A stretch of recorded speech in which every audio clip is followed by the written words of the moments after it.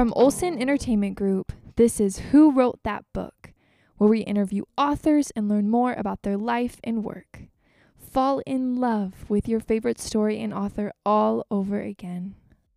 I'm Laura, and on this episode, I had the absolute privilege of interviewing our dear friend and family, Deb Hohenthal, who is literally the sweetest and most wonderful person I've ever met, and she is an amazing author.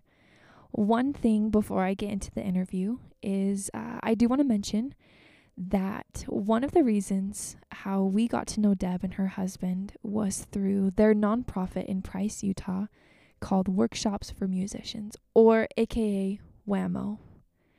It's a place, and literally the only place in Price, Utah, where you can freely write, play music, produce, publish books, and literally so much more. They have so much here.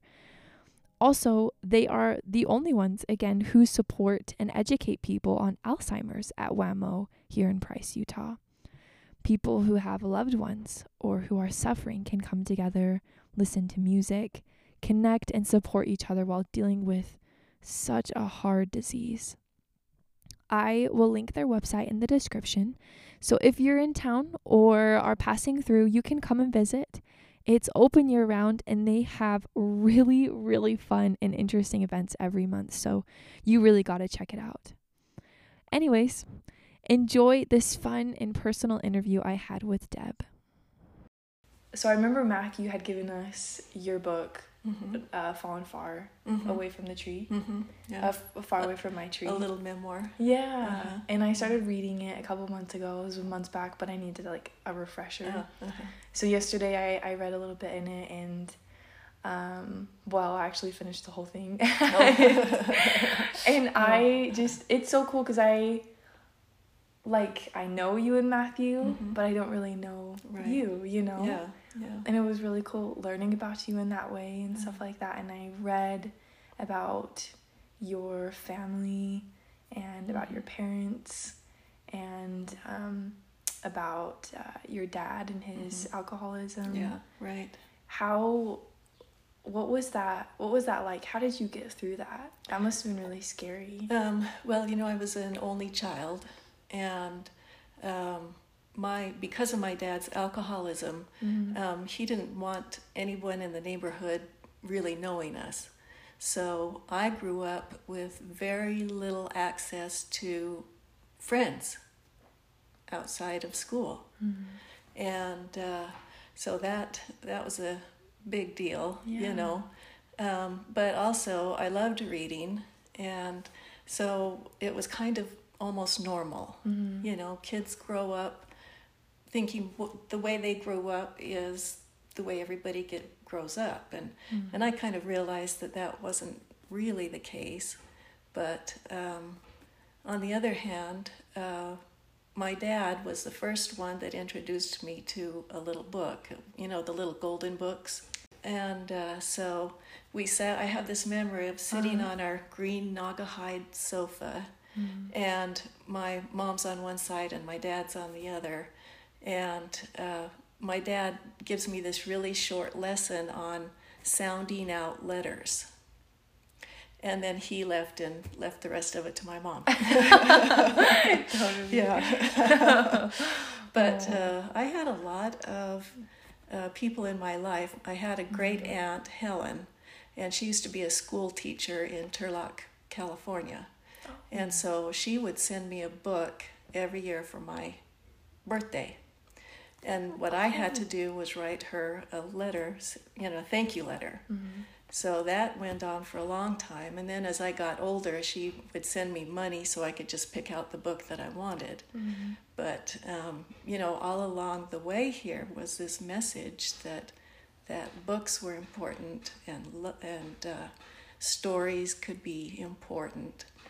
And then there was my mom, and she grew up on a farm, and she was really shy. So she actually quit school after the 6th grade. Really? Yeah. Oh my gosh. Because she was kind of intimidated by teacher. She had a teacher that wasn't very nice to her, for one thing. And so that kind of put that down. But she did love books too.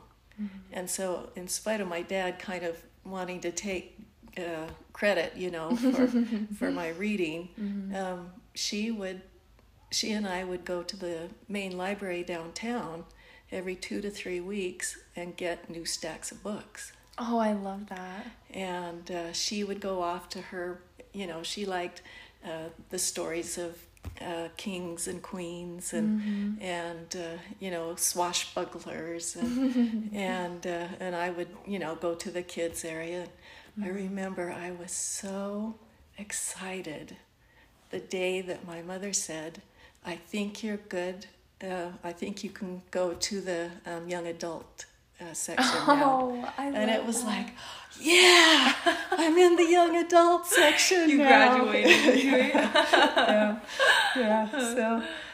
So that was a big deal, and just went on for ages. And after she and I got the dishes done at night, we'd often stretch out on her bed, and we'd each read our books until it was time to go to bed. And so and I also had my paternal grandmother who wanted to be an English major in a college, but her mother died, so she ended up having to be the mother to her siblings. Oh my goodness. But she eventually did get her degree from the college. It's in Ogden. I can't remember what it is, or right around there. Oh, but geez, I can't remember either. Yeah, but she eventually did get her degree, and she was so proud of it, and it was great. But she would pay for all of my textbooks at the U. I was an English major, but even the classes I took that weren't related, she would pay all of my for all of my books. So I had all of these women that were encouraging me, making it possible for me to have access to books, to all of that. That love of books just like blossomed into writing. Yeah. How did you? What was kind of like that turning point for you? Oh gosh, I don't know. I think I probably just reached a point where I thought, well, I could do some of this. I loved poetry, and I think that was an in for me to start trying, to write things, because, I'm not saying that poetry is easy, but it's not like a 300-page novel. It's a different skill set, but it's something that I could kind of get into. And a while ago, I looked at some of my early poems, and they were, pretty silly, the lonely man, and finally, he just gives up, and that kind of stuff, really dramatic, and, totally, things like that. But I just loved it, and like I say, I ended up going up to the U of U for my degree. But what was your degree? English. Okay, that's what I thought. Yeah. I remember you told me before, but I wanted to make sure. Yeah. That is so wonderful. So you started with poetry. I know you and Matthew had a poetry group. Yeah. So how did you guys start that? Well, what happened was that Matthew wanted to do something. He's not someone who just sits around thinking, "Oh, it's just going to sit around." He's got to be doing something. And so he had the U of U. I don't know what department it was. It must have been English. Anyway, they needed a teacher, and I don't think it was a full-time position, but and I could be wrong on that. But so he stepped in to teach this poetry class, and at the end of it, there were some people that had been in the class that he thought really had great potential for doing good poetry. Wow. So he invited them, and they would all come to our house I can't remember if it was like every 2 weeks or every week. Maybe Matthew could fill that in. Mm-hmm. But so we had this group of, I don't know, like 7 or 8 people. Oh my goodness. And, there'd be Matthew might assign a topic, or somebody else could. Mm-hmm. And so we'd get together as soon as, regularly, and read and listen to each other's poems. Mm-hmm. And so it was just a great group of people, Mm-hmm. and Totally. everybody was a little bit different, of course, Mm-hmm. and Ken loved to talk about going out in the mountains and Mm-hmm. looking at Lady Moon, in the Oh. night. He called the moon Lady Moon. I like that. And everybody just had their own way, and Mm-hmm. it was just a wonderful group, how everybody came together, because that doesn't always happen. No. And then we moved to Price and lost our group. Oh, you don't keep contact with them anymore? Well, some of them Mm-hmm. Matthew corresponds with on through the email and so forth. Sure. So, but it's hard once everybody's so far away and all of that. Yeah. I wanted to ask you why you decided to write a memoir and an autobiography. Mm-hmm. What made you want to write those? Well, I think for one thing, I had funny memories from my childhood. You probably saw some funny things or goofy things. I loved it. It was such, oh my gosh, it was such a good book. I loved it. Thanks. Yeah.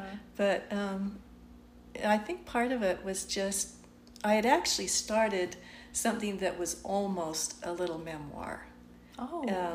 It was just some photos I pulled together, and then I put a few little captions, and I called it When I Was Doodlebug, because that was my nickname. When I was little was Doodlebug. That's so cute. Because I was crawling all over the place. That is so cute. So, that was, the books were always there, and I couldn't, my dad didn't want me going out in the neighborhood, Right. and so really that was just what there was. Mm-hmm. And so, so I wanted to capture some of it, and, some of it was good, some of it was bad, but I didn't want to forget it.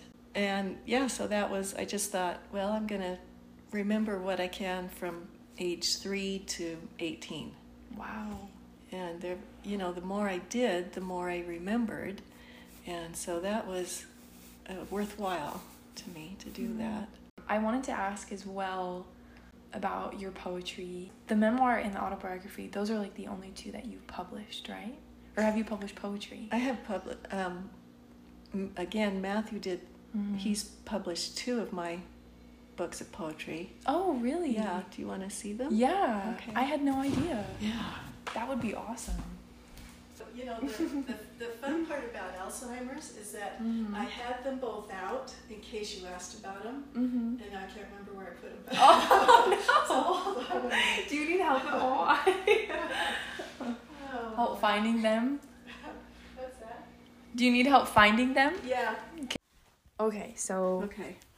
moved into the office. You can bring in a chair if you want, or go out, or wherever. Or Here, let me bring a chair. okay. Okay, this is so I didn't know that you had published poetry. Well, actually, this is poetry that Matthew has published for me. That is so cool. But, and I actually did win a poetry prize from the library, the main library downtown. Really? Yeah, I won. Yeah, so. Was that your first contest or award? Yeah. Wow. Yeah. And this is the first one. All This Continues. Mm-hmm. Yeah. And this is your most recent? Yeah. Oh, wow. I've only done 2, so. That is so cool. How do you feel like you, specifically with poetry, found improvement and grew and just like gotten better, I guess, with your poetry? Yeah. Some of it I think is the group that we had, because we critiqued each other, and it was never catty or mean or anything. Right. But also I just read tons and tons, and I'm sure that made a significant help. That was a help to me. Totally. Yeah. Who's your favorite poet? Oh gosh. I know. I feel like I didn't prepare for that. Yeah, I know. That's a pretty big question. Oh gosh. Oh, I know. I have some. It might come to me. I remember Matthew said that you love Emily Dickinson, or maybe that was just Matthew. That was Emily Dickinson. I liked her. I don't know. Let me look in my shelf over there. Totally. And see if there's something that. I just read this. My love of poetry started in elementary school with the poem "Little Orphan Annie" by James Whitcomb Riley. That is just so cute. Yes. Wow, I don't think I've ever heard of James Whitcomb Riley. So you haven't heard this particular poem? Oh, it's so fun. That was very memorable for me when I was a little girl. It was just fun and funny and kind of broke the rules a little bit. Oh. You're in second grade and you're not allowed to say orphaned Annie, or so to realize that, gosh, you can play around with this stuff a little bit, and make it fun, and so I love that. Yeah. Are you still writing? I can't anymore. Oh, really? Alzheimer's destroyed my ability to write. Horrible. That is of all horrible. the things to take. I know, that's like your life. Yeah. Oh, I'm so sorry. Yeah. And then the last thing that I wanted to do finally was, I'd written poetry. I'd written some, like books and the memoirs and stuff like that. Right. And so I think I finally thought, well, maybe I'll try a novel. Oh, no way. Yeah, I did. Did you wrote a novel? I did. Yeah. Wait, what? Yeah. That is so cool. And the interesting thing, well, I don't know if interesting, but you were far away. That's my book. Oh my gosh. And it was so funny because I had forgotten that I started it before we left, Salt Lake. Right. And so I was going through a bunch of my files, and I found this novel that was almost done, and I had forgotten about it. What? Yeah, and partly, but I'd forgotten about it, but there was quite a bit there, right. and so I was able to finish this, and then Matthew was very, very good about saying, you might want to just do this or that. He's always been my editor. Oh, sure. I love that. Yeah. So I thought, well, at least I've covered all of the genres, Yeah, definitely. And it was really.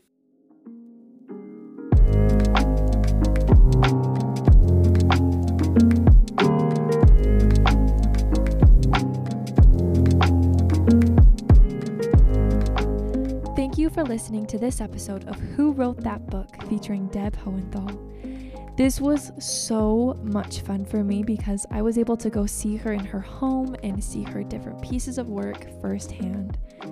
And just to remind you again, I will link their nonprofit to the description of this episode, so please check it out. They are amazing, amazing people who do amazing things. Don't forget to follow us on Instagram at Who Wrote That Book to be updated with upcoming episodes, behind the scenes, and more. Share the love, as always, and leave a review. It helps me know what you guys are thinking about the show and helps us to be easier to find on all streaming platforms. But we'll see you guys later on Who Wrote That Book, hosted by me, Laura.